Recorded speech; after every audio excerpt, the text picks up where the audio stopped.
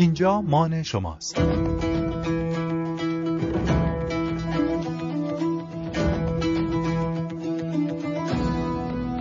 رادیو مان.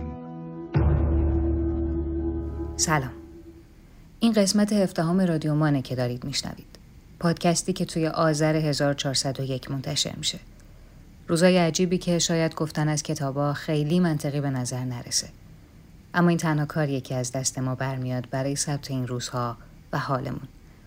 خلاصه یه چند دقیقه بیایید از ادبیات بگیم که یکی از بهترین راه‌ها بوده و البته هست برای گفتن از اونچه که در تمام دوران‌ها بر بشریت گذشته.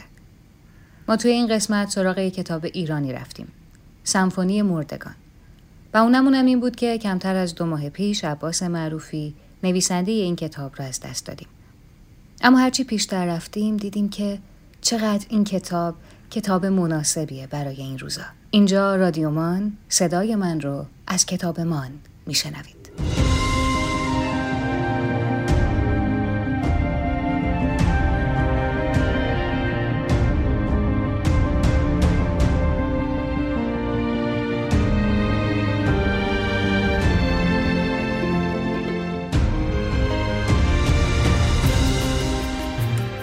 عباس معروفی داستان نویس بود، ادبیات دراماتیک خونده دانشکده هنرهای زیبای دانشگاه تهران بود، معلم ادبیات مدرسه‌های خوارزمی و هدف بود، مدیر اجراهای صحنه‌ای بنیاد رودکی و مدیر ارکستر سمفونیک تهران بود، سردبیر مجله موسیقی آهنگ بود. اما شاید اون چیزی که عباس معروفی رو تبدیل به عباس معروفی کرد، کتابی بود که 5 سال وقت صرف نوشتنش کرد و سال 67 اون رو منتشر کرد. کتابی که هم عاشقانه است، هم فلسفیه، هم ارجاعات سیاسی داره و هم پر از نقد جدی اجتماعی. معروفی بعد از انتشار این رمان در سال 69 مجله ادبی گردون رو راه‌اندازی کرد که تا زمان حضورش توی ایران منتشر می‌شد. انتشاراتش توی آلمان هم به همین اسمه. بعد از مهاجرت اجباری به آلمان، یه مدتی از بورسیه مدرسه هانریش بول استفاده کرد و بعدها بزرگترین کتابفروشی ایرانی توی اروپا رو تأسیس کرد. توی بخش درباره سایت این کتابفروشی یه چیز جالبی نوشتن که دلم می‌خواد براتون بخونم. نویسنده بزرگ ایران صادق هدایت وقتی در هتل کانت در خیابان کانت برلین اقامت داشت، این شهر را برای داشتن یک کتابفروشی ایرانی مستعد یافت. تصمیم گرفت یک کتابفروشی تأسیس کند. به دوستی نامه نوشت و از او کمک خواست، اما این خواستش عملی نشد و او به پاریس رفت و سرانجام در آنجا به زندگیش پایان داد. 70 سال بعد در سال 2003 عباس معروفی آرزوی هدایت را عملی کرد و در همان خیابان کانت یک کتاب فروشی به نام و برای هدایت تأسیس کرد و به آرزوی او جامعه عمل پوشاند. خانه هنر و ادبیات هدایت بزرگترین کتاب فروشی ایرانی در اروپا است.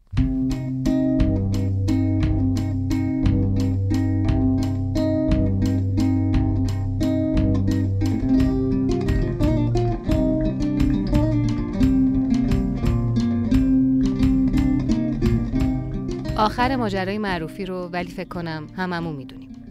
شهریور 99 بود که برای اولین بار از ابتلای خودش به سرطان خبر داد و توی صفحه اینستاگرامش نوشت: سیمین دانشور به من گفت قصه یعنی سرطان. قصه نخوری یه وقت معروفی. و من قصه خوردم. پنجشنبه 10 شهریور 1401 بود که عباس معروفی بر اثر سرطان از بین ما رفت.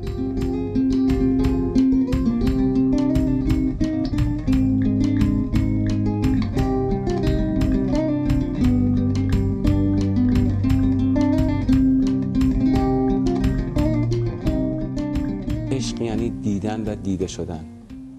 اگر تو یک معلمی رو ببینی و اون معلم تو رو نبینه، عشقی به وجود نمیاد. ولی عشق یعنی دیدن و دیده شدن. ما باید همدیگر رو ببینیم.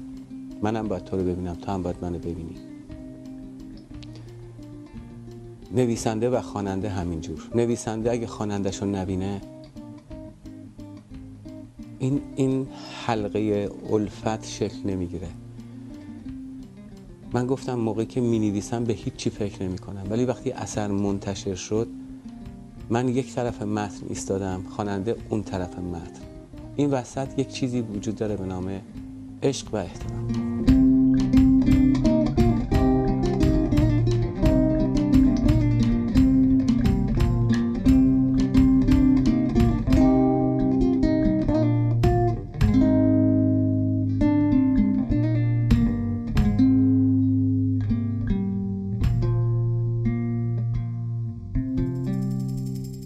این صدایی که شنیدید صدای خود عباس معروفیه. صدایی که قراره توی این اپیزود زیاد بشنویمش. بخشایی که از مصاحبه‌های مختلف معروفی انتخابشون کردیم. اما بذارید ماجرای سمفونی مردگان رو از اسمش شروع کنیم. انتخاب اول معروفی برای اسم این کتاب سمفونی مردگان نبود. کلاغ‌های سیاه خدا بود. کتاب خونده باشید میدونید چرا. اگه نخوندینم من براتون توضیح میدم. سمفونی مردگان اینطوری شروع میشه: به نام خداوند بخشنده مهربان. قابیل گفت من تو را البته خواهم کشت. هابیل گفت مرا گناهی نیست که خدا قربانی پرهیزکاران خواهد پذیرفت. ارجاعی به آیه 26 سوره مائده و داستان قتل هابیل به دست قابیل و خب اینجای ماجرا که بعد از قتل اتفاق میفته. آنگاه خدا کلاغی را برانگیخت که زمین را به چنگال گود نماید تا به او بنمایاند که چگونه بدن مرده برادر را در زیر خاک پنهان کند. یکی از معروف‌ترین خلاصه داستان سمفونی مردگان همین برادرکشیه. اما معروفی که درباره دلبستگی‌های موسیقاییش و کارهایی که تو این حوزه انجام داده همون اول اپیزود براتون گفتم، معتقده که تمام دنیا دارای ریتمه و ما در سکوت هم صدا میشنویم. سراسر زندگی موسیقی است. اما در مورد رمان همان گونه که میدانید هر سمفونی 4 موومان دارد و یک مقدمه یا همان اوورتور. از آیه‌های قرآن در ابتدای کتاب برای زینت استفاده نشده، بلکه یک اوورتور است. شخصیت‌ها در ذهن من سازبندی شدند. میدانم کدام یک ویولون است، کدام آلتو است، کدام ساز بادی می‌نوازد و کدام طبل است. این میشه که اسم کتاب به سمفونی مردگان تغییر پیدا میکنه که به نظرم خیلی انتخاب بهتری هم هست. آیدین شخصیت اصلی داستان سمفونی مردگانه. معروفی میگه آیدین ویولونسله. بریم یکم از صدای ساز آیدین رو با هم بشنویم.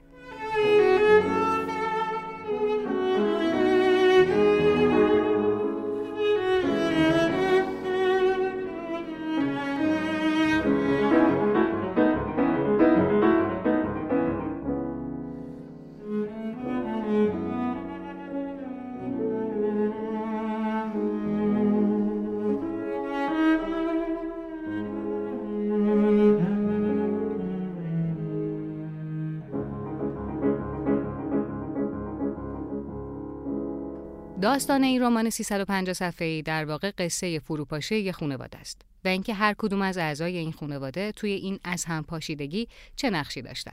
روایت این داستان در اردبیل و در سالهای جنگ جهانی دوم و بعد از اون میگذره، به طور دقیق از سال 1313 تا 1355. این بخش مخصوص کسایی که کتابو نخوندن، چون یه چیزایی رو برای بهتر ارتباط گرفتن با کتاب به نظرم لازمه که بدونین و من براتون میگم. همونطور که قبلا هم گفتم کتاب دقیقاً شبیه به یه سمفونی از 4 تا موومان ساخته شده. موومان اول به 2 بخش تقسیم شده. نیمی از اون توی ابتدای کتاب اومده و نیم دیگه‌اش در انتهای کتاب. کتاب با آغاز داستان تموم میشه. شبیه جمله‌های جواد خیابانی شد ولی همین جوریه. میخوام بگم در واقع هیچ نقطه شروع و پایانی توی این کتاب وجود نداره. اگه به شیوه روایت سیال ذهن عادت ندارید و از خوندن کتابایی با روایت خطی و سرراست لذت میبرید، کتاب سمفونی مردگان مناسب شما نیست. اما اگه یکم این معذب بودن با روایت داستان رو تحمل کنین، یه خورده پیش برین، خط داستان براتون مشخص میشه. پیشنهاد من بهتون اینه که صبور باشین و به عباس معروفی اعتماد کنین.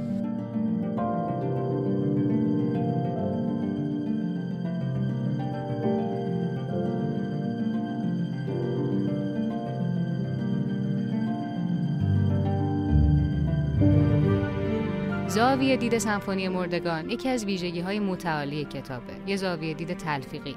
معروفی توی این کتاب علاوه بر این که توی ذهن شخصیت‌های مختلف گشت‌زنی می‌کنه، خط زمانی داستان رو هم میشکنه. اگه بخوام یکم راحت‌تر براتون توضیح بدم، باید بگم که با 3 تا پیش‌فرض سراغ این کتاب برید. اول اینکه بخش عمده‌ای از داستان از زبان راوی یا دانای کل شنیده میشه. دوم اینکه لابلای صدای راوی، صدای ذهن شخصیت‌ها رو هم میتونین بشنوین که از زاویه دید خودشون داستان رو روایت میکنن. و سوم هم اینکه توی این داستان خط زمانی وجود نداره. یعنی توی یه خط راوی مثلا اورهان 20 ساله است و از اتفاقات 20 سالگیش میگه و توی سطر بعدی 40 سال است. این اتفاقم یه فکت روانشناختانه داره. میگن یاداوری توی ذهن ما هم همین جوریه. خاطرات بر اساس احساسات دسته‌بندی میشن، نه زمان وقوعشون.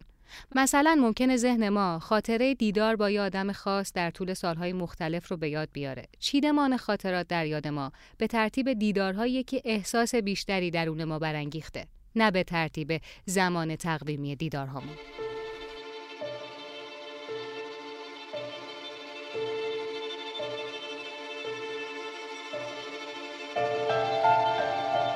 یعنی سمفونی مردگان که در اومد، سیمین دانشور قلم آل احمد رو به من داد با یه متن که قلم جلال آل احمد را هدیه کردم به عباس معروفی، حقی است که به حقدار میرسد، به خاطر طلوع سمفونی مردگان که ساز کرده است. و تهش یه جمله میگه که خیلی برام تو اون سالهای جوانی نقش داشت و اینکه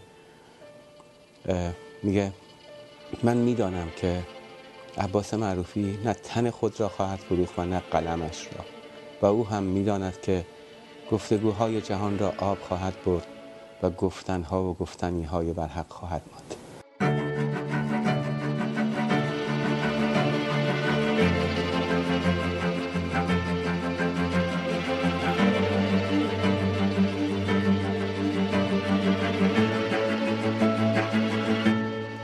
کتابی که سیمین دانشور اینطوری ازش تعریف کرده قصه خانواده اورخانیه. جابر اورخانی که صاحب خشکبار معتبر تو بازار آجیل فروش‌های اردبیله 4 تا فرزند داره: یوسف، آیدین و آیدا که دوقلو هستن و اورهان. جابر نماد تعصب و خرافاته. هر چیزی رو که درک نکنه مسخره میکنه. بازنمایی جامعه مرد سالار ایرانی رو توی جابر و بعدها در اورهان کوچکترین پسر خانواده میبینیم. یوسف، پسر بزرگ خانواده، داستان کوتاه و تلخی داره. اون که از نظر پدرش بچه خنگی بود، هر روز از ایوون محو تماشای چتربازا میشد. روزی تصمیم گرفت تا خودش پرواز کنه. بعد با چتر بزرگ و سیاه پدر از لبه بام پرواز میکنه و تبدیل به چیزی میشه بین آدم و حیوان، مرده و زنده. یک تکه گوشت، یک جانور که مدام میبلد. بعد از یوسف همه امید پدر به آیدینه. اما آیدین هیچ شباهتی به اون چیزی که پدرش دوست داره باشه نداره. مواجهه پدر با آیدین به یه اتفاق تاریخی گره میخوره: جنبش پیشه‌وری. اساس این جنبش که میتونید برید از ویکی‌پدیا در موردش بیشتر بخونین، به این دلیل توی داستان میاد که بهانه‌ای میشه تا پدر آیدینو بیشتر از قبل تحت نظر قرار بده، کتاباشو بررسی کنه، مثلا ازش بخواد درس و مدرسه رو رها کنه و بیاد وردستش توی مغازه وایسه که خب کی میشه از یه شاعر روشنفکر یه بازاری ساخت. اما آیدا، خواهر دوقلوی آیدین، دختری که به خاطر زیبایی بیش از حد و تعصب و سختگیری پدر توی آشپزخونه نم می‌کشید، به سکوت خو می‌گرفت و آنقدر بی‌حضور شده بود که همه فراموشش کرده بودند. کلفت غریبه‌ای را می‌مانست که مبتلا به جذام باشد.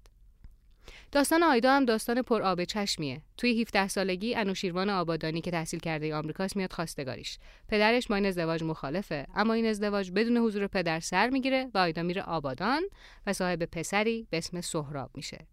بذارید از اورهان هم بگم، پسر آخر خانواده. اورهان برخلاف آیدین و آیدا اصلا قشنگ نیست. باهوش نیست، به دلیل شباهت اخلاقی زیاد به پدرش، همونقدر که محبوب پدره، مادرش ازش منزجره، پس اون سعی میکنه همه توجه پدرشو داشته باشه و به همین دلیل هر روز بیشتر از دیروز شبیه پدرش میشه و هر روز بیشتر از روز قبل از آیدین برادرش متنفرتر میشه.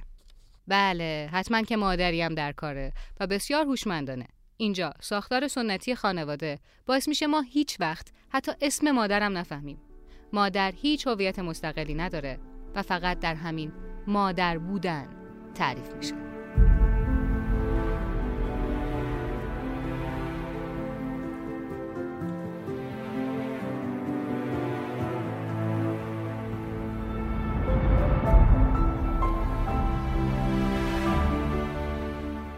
آیدین سرش را از اتاق زیرزمین بیرون آورد و گفت مادر. تا کنون مادر را به آن وضع ندیده بود. مادر گفت لباسات را بپوش، راه بیفت برویم.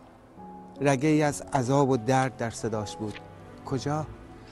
و تند همان پالتو بلند را به تن کرد و از پله ها بالا دوید.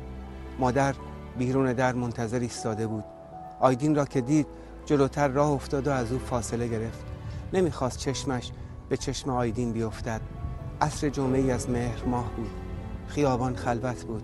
گاه باد تندی خاک کف خیابان را جارو میزد و آدم مجبور میشد چشمش را ببندد.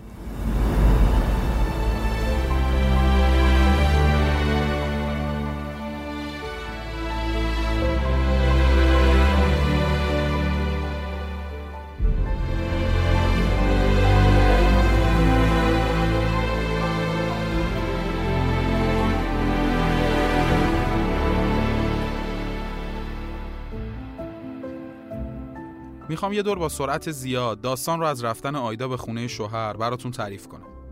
این توضیح رو بدم که اینا اصلا اسپویل حساب نمیشه، چون شاید برخلاف بسیاری از کتاب‌ها توی سمفونی مردگان داستان نیست که اهمیت داره، این روایته که مهمه. اما اگه کتاب رو نخوندین و به اسپویل حساسید، حدود 2 دقیقه بزنید جلو، اینجاها رو گوش نکنید. آیدا به آبادان میره. پدر افسرده میشه. اولین شعر آیدین در روزنامه چاپ میشه. پدر انقدر از این بی‌آبرویی عصبانیه که با کمک دوستش ایاز پاسبان استاد آیدین رو دستگیر میکنه. اما چاپ دومین شعر آیدین انقدر پدر رو عصبانی میکنه که یک مراسم کتابسوزی برگزار میکنه و اتاق آیدین در زیرزمین خونه رو همراه با همه کتاب‌ها و شعرها و وسایل آیدین آتیش میزنه. اتفاقی که باعث میشه آیدین خونه رو ترک کنه و در کارخونه چوببری گالوست میزرایان ارمنی مشغول به کار بشه. پدر و اورهان البته تلاشایی میکنن برای برگردوندن آیدین، اما بیفایده است. پدر حتی این بار از ایاز پاسبان میخواد که بره سراغ آیدین که دستگیرش کنن و بفرستنش سربازی، ولی آیدین فرار میکنه و با کمک همین آقای میزرایان توی زیرزمین کلیسای نزدیک خونه‌اش مخفی میشه. 2 سال توی اون زیرزمین قابسازی میکنه و تنها کسی که میبینه سرملیناست، برادرزاده آقای میزرایان. و خب عشق همیشه در مراجعه است و اینا عاشق هم میشن. کنار هم به هم عشق میورزن که حاصل این عشق دختری به اسم المیراست. و هر روز سورملینا برای آیدین روزنامه و کتاب و سیگار و اینا میبره. آیدین میخواد بره تهران ادامه تحصیل بده تا اینکه یک روز توی روزنامه خبری میخونه آیدا خودسوزی کرده و از دنیا رفته.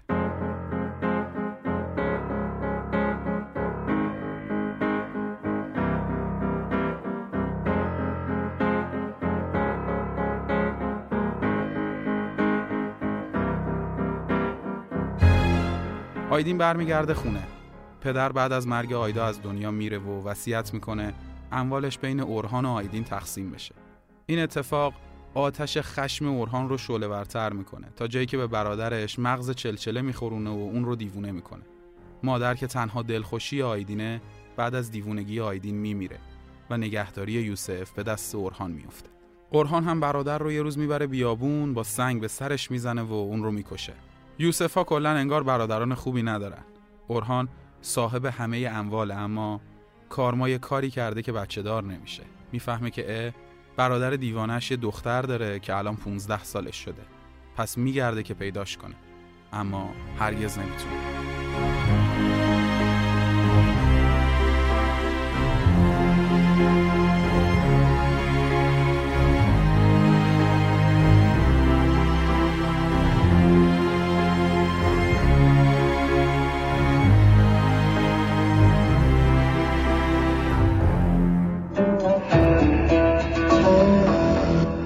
اینجا مان شماست.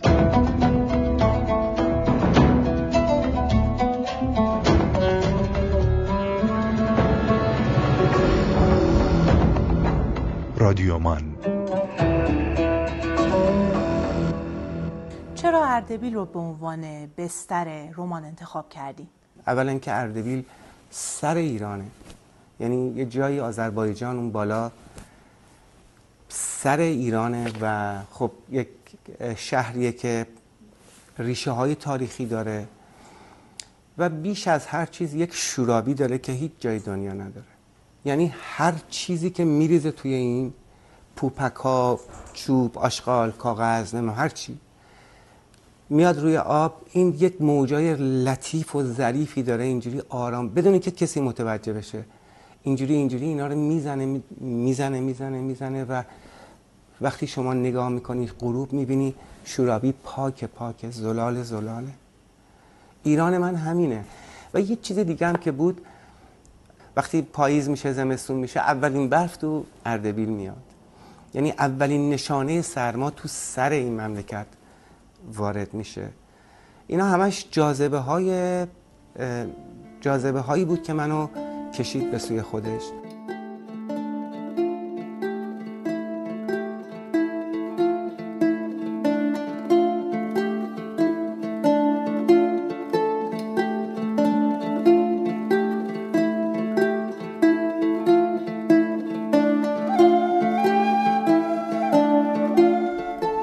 اول رو که به 2 نیمه تقسیم شده اورهان روایت میکنه. این بخش مهمی از داستانه، چون نویسنده تمام نشانه‌گذاری هایی که به واسطه اون داستان برای خواننده مفهوم میشه رو توی این بخش پایه‌ریزی میکنه. تقریبا میشه گفت تمام اتفاقات داستان توی همین بخش اول تعریف میشه و 3 موومان دیگه جزئیاته و البته تعریف واقع از نگاه‌های مختلف. موومان دوم قصه بچگی شخصیت هاست. این که به شکل روانکاوانه‌ای میریم تحلیل میکنیم که مشکلات امروز چقدرش به بچگی شخصیت ها برمیگرده. موومان سوم رو سورملینا روایت میکنه. سورملینا هیچ چیزی رو از زاویه دید خودش نمیگه. به قول معروفی انگار یه دوربین گذاشته تو سر آیدین و اون چیزی که اون میبینه رو تعریف میکنه. در موومان چهارم آیدین مغموم و مجنونوار سازی دلنشین و بی سر و ته رو مینوازه. توصیف دیوانگی آیدین از درون یه ذهن دیوانه. جمله‌های بی سر و ته اما با معنی. کسی که روزی بیشتر از همه میفهمید حالا سوجی دیوانه‌ای شده که راه به جایی نداره.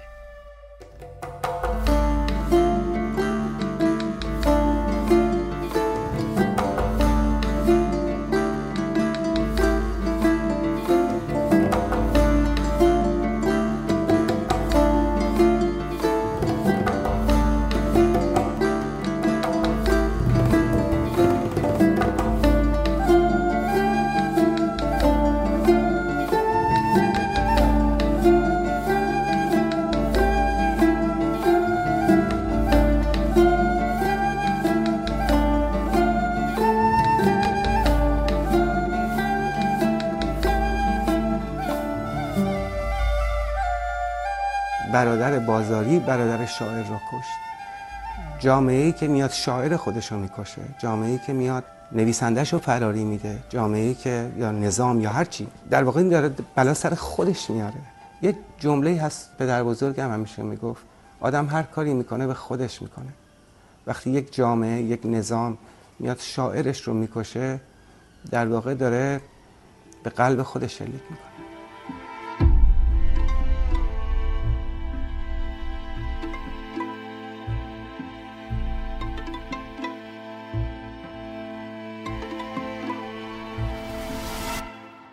شایعاتی همواره پشت سر این کتاب بود. من خیلی دوست داشتم قبل از دنیا رفتن معروفی سراغ این کتاب میرفتیم که میشد بیرو دروایسی تر به این شایعات بپردازیم. در هر صورت توی این پادکست 2 از معروف ترین شایعات رو با هم بررسی میکنیم. دیدین دیگه توی دنیای سینما هم این خیلی بابه که وقتی یه فیلمی خیلی سر صدا میکنه و کالت میشه میان میگن بابا این که کپی فلان فیلمه، این سکانسش که عین به عین همونه، اینو از اینجا دزدیده. پر افتخارترین سینماگر ایران کیه؟ قطعاً اصغر فرهادی. این روزا اصغر فرهادی هم دقیقاً درگیر همین ماجراهاست که سالها پیش آقای معروفی درگیرش شده بود. برای معروفی و سمفونی مردگان این اتفاق 2 بار و با شدت خیلی زیادی افتاده. خیلی‌ها معتقدن که کتاب توی شیوه روایت بسیار زیاد از خشم و هیاهو الهام گرفته. این الهام گرفته رو دارم مهربون میگم. خیلی از منتقدا مثل هوشنگ گلشیری، جواد اسحاقیان، پرویز حسینی، محمد علی محمودی، الهام مهویزیان یکتا، حسین بیات، بهرام مقدادی، محمد بهارلو و خیلی‌های دیگه این اثر رو تقلیدی از فاکنر میدونستن. به خصوص موومان 4 که روایت دیوان است که جملاتش ناقص و نامفهومن و میگن سوجی دقیقاً تبدیل شده به بنجی خشم و هیاهو که اسماشون هم خیلی شبیه همه. این اتفاق به قدری مورد بحث قرار گرفت که موضوع پایان‌نامه چندین دانشجو با موضوع ادبیات تطبیقی مقایسه خشم و هیاهوی فاکنر با سمفونی مردگان معروفیه. حتی سال 87 کتاب از خشم و هیاهو تا سمفونی مردگان به قلم جواد اسحاقیان توی نشر هیلا منتشر شد. خود معروفی هم آخرش پذیرفت، یعنی یه مصاحبه کرد و گفت که آره الان دیگه میپذیرم که شباهت‌هایی داره، ولی به خودم نمیتونم دروغ بگم، من هیچ تأثیری از این کتاب نگرفتم. باید افتخار کنم که کتابم شبیه خشم و هیاهو شده، اما از شعر تولدی دیگر فروغ واقعا تأثیر بیشتری گرفتم. تولدی دیگرم که میدونی کدومه دیگه، همه هستی من آیه تاریکی است که تو را در خود تکرار کنن، به سحرگاه شکفتن‌ها و رستن‌های ابدی خواهد برد. خودش میگه که این شعر با من بازی‌ها داره. اما یه شایعه دیگه که همیشه پشت سر این کتاب بود و معروفی هیچ وقت بهش پاسخ نداد و خب یه سر شایعه هم خیلی زود از این دنیا رفت، ماجراهای عباس معروفی با زنده یاد نادر ابراهیمیه. یه مصاحبه داره آقای نادر ابراهیمی با یوسف علیخانی سال 76 که توی اون معروفی رو متهم میکنه به سرقت ادبی. خیلی هم ادبیات جالبی دربارش به کار نمیبره. نادر ابراهیمی میگه خیلی عذر میخوام اگر که طرفدار آقای معروفی هستین و الان این چیزها رو دارین میشنوین، ولی چیزیه که نادر ابراهیمی گفته. میگه که گاه شلغم‌های پخته را به عنوان میوه بهشتی به خورد مردم میدهد که البته شلغم خوب است به شرط آنکه به عنوان شلغم فروخته شود، اما شدنی نیست که آن را به عنوان بهترین انگور ارومیه به دیگران بفروشند. این آقای معروفی به نحو زیبا و غریبی تکه تکه آثار دیگران را با حوصله و دقت تمام برمیچیند، کنار هم مینهد، نخی از لابلای آنها رد میکند و یک کل سارقانه پدید میآورد با نهایت مظلومیت و معصومیت. یه جای دیگه‌اش میگه زمانی که همین کتاب آقای معروفی منتشر شد، شاید 7-8 سال پیش، گروهی از خوانندگان من که از 25 سال پیش با بار دیگر شهری که دوست می داشتم آشنایی داشتند، از من خواستند که با مراجعه به دادگاه محکومیت این جوان را طلب کنم. اما من به همه آنها جواب دادم کمی صبر داشته باشید. باد او را با خود خواهد برد. فکر می کنید اشتباه می کردم؟ خیلی ها در دفاع از معروفی از نسبت بینامتنی گفتن. آیدین شاعره.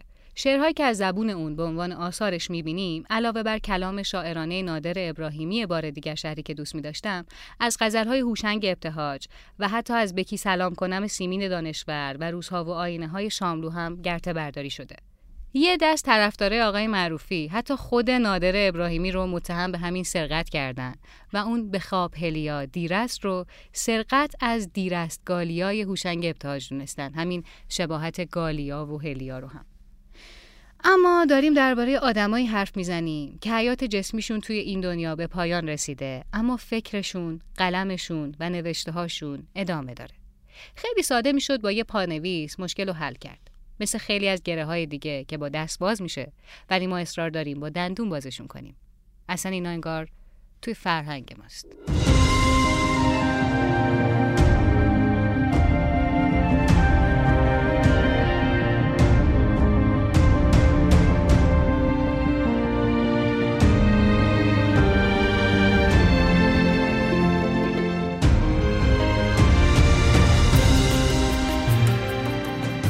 چند روز بعد از اینکه عباس معروفی از دنیا رفت، یه مصاحبه منتشر نشده ازش منتشر شد که میخوام یه بخشایی ازش رو براتون بخونم. هر کتابی یک زندگی است. برای من البته، چون 2 نوع نویسنده وجود دارد. نویسنده‌ای ساعت کار میزند و 8 صبح پشت میز کارش مینشیند، مثل مارکز. عده دیگر از نویسندگان هستند که با یک کتاب زندگی میکنند. مثلا کافکا را این گونه میبینم. از تونل درد و رنج میگذرد و شرایط اجتماعی روی او تاثیر میگذارد. نوشته اینجور نویسنده ها مثل اشک میماند، یک جور گریه است. دست خود آدم نیست. خیلی نویسنده ها اینطوری نیستند. از 8 صبح تا 4 بعد از ظهر می نویسند و بعد هم به پارک می روند. من این را نمیفهمم. شب‌های بسیاری پشت میزم می نشینم و یک خط بیشتر نمی نویسم، ولی 5 ساعتم را می نشینم. گاهی مواقع 30 صفحه پشت سر هم می نویسم. بعد دستم نقطه می گذارد و دیگر ادامه نمی دهم. ذهنم آماده است اما دستم ادامه نمی دهد. می روم و می خوابم. و بعد ساعت 6 صبح یک باره کسی مرا از رخت خواب می کند و دوباره دستم شروع می کند به نوشتن. سمفونی مردگان همه‌اش اینطوری نوشته شد. یا یه عادت جالب دیگه داره که فکر کنم خیلی آمونم البته داریمش. برای هر کدام از کتاب‌هایم هم یک موزیک دارم که بعد از 10-12 ساعت کار روزانه آن را گوش می‌دهم. چون برای ورود به فضای جدید ناچارم مثل سگ پاولوف خودم را شرطی کنم. با یک موزیک خودم را شرطی می‌کنم. مثلا موزیکی که با آن سمفونی مردگان را نوشتم 5 سال تمام مدام به آن گوش می‌دادم. یا اینجا به نظرم براتون جالب باشه. سمفونی مردگان در ابتدا یک داستان کوتاه 40 صفحه‌ای بود. سپس دیدم اصلاً نیست. بعد فرم رو عوض کردم. من ورسیونی از آن دارم که 5000 صفحه است. بعد تازه متوجه شدم که باید جای دوربینم را عوض کنم. دوربین را که عوض کردم بسیاری از صفحاتش محو شد. مرتب از آن دور ریختم. بذارید به شیوه فیلم‌های ایرانی خیلی پر از امید این دقایق پایانی پادکست رو پیش ببریم. خود معروفی میگه من پر از امید هستم. پایان همه کتاب‌هایم هم امید است. حتی در سمفونی مردگان که خیلی هم تلخ است. در سمفونی مردگان 2 بچه است. یکی المیرا دختر آیدین و دیگری سهراب پسر آیدا که یکی رفته آمریکا و دیگری روسیه. ما تمام میشویم ولی اینها هستند. المیرا هست، سهراب هست. چیزی وجود دارد که ادامه پیدا خواهد کرد.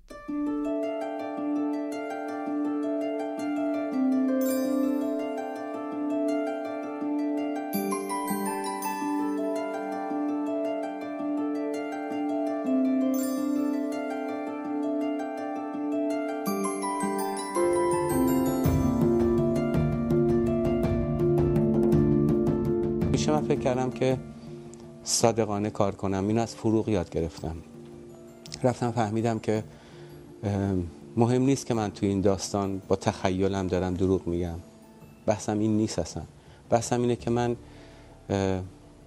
صداقت واژگان رو پیدا کردم. برای همین وقتی با مردم رو راست زندگی کنی، مردم هم میبینن و تحسین میکنن. منم همیشه ازشون ممنونم.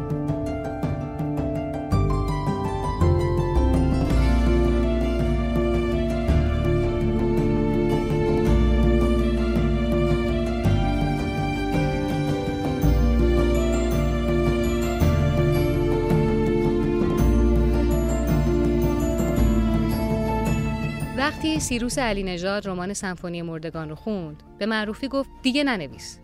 اما همون موقع معروفی شروع به نوشتن رمان سال بلوا کرده بود. پیکر فرهاد، فریدون سه پسر داشت، ذوب شدن، تماما مخصوص و نام تمام مردگان یحیاست، رمان‌های بلند عباس معروفی هستند. معروفی مجموعه داستان و نمایشنامه و شعر و مقاله هم کم ننوشته. البته موفقیت اولین رمانش هیچ وقت تکرار نشد. رمانی که جایزه‌های زیادی گرفته، به زبون‌های زیادی منتشر شده و هنوز هم از جمله پرفروش‌ترین کتاب هست. نشر ققنوس ناشر این کتابه و اون کتابای عباس معروفی که تونستن توی ایران مجوز چاپ بگیرن رو هم ققنوس منتشر کرده. اگه سمفونی مردگان رو نخوندین و با شنیدن پادکست ما علاقه‌مند شدین به خوندنش، میتونین از کتابمان تهیه‌اش کنین. کافی حضوری تشریف بیارین معینمار یا به اینستاگراممون سر بزنید و بگید که از رادیومان میاین تا بهتون تخفیفم بدن. یه نسخه صوتی هم از کتاب موجوده که حسین پاکدل اونو خونده. صادقانه ما هر چقدر کتاب و حسین پاکدل رو جداگانه دوست داریم، نسخه صوتی کتابو دوست نداشتیم. شما ولی اگه عادت به شنیدن کتاب صوتی دارین، میتونید این شکلی هم با سمفونی مردگان همراه بشید.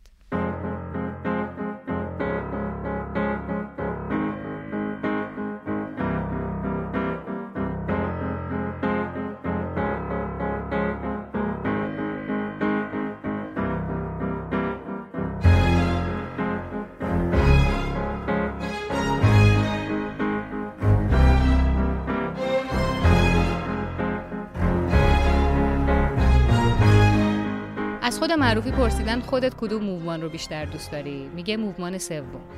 راستش این موومان مورد علاقه ما هم هست. بذارید با خوندن یه بخشایی از همین موومان ازتون خداحافظی کنم. درک او آسان‌تر از بویدن یک گل است. کافی بود کسی او را ببیند و من نمیدانم آیا مادرش هم او را به اندازه من دوست داشت. آیا کسی میتوانست بفهمد که دوست داشتن او چه لذتی دارد و آدم را به چه ابدیتی نزدیک می کند؟ آدم پر می شود، جوری که نخواهد به چیز دیگری فکر کند، نخواهد دلش برای آدم دیگری بلرزد و هیچگاه دچار تردید نشود.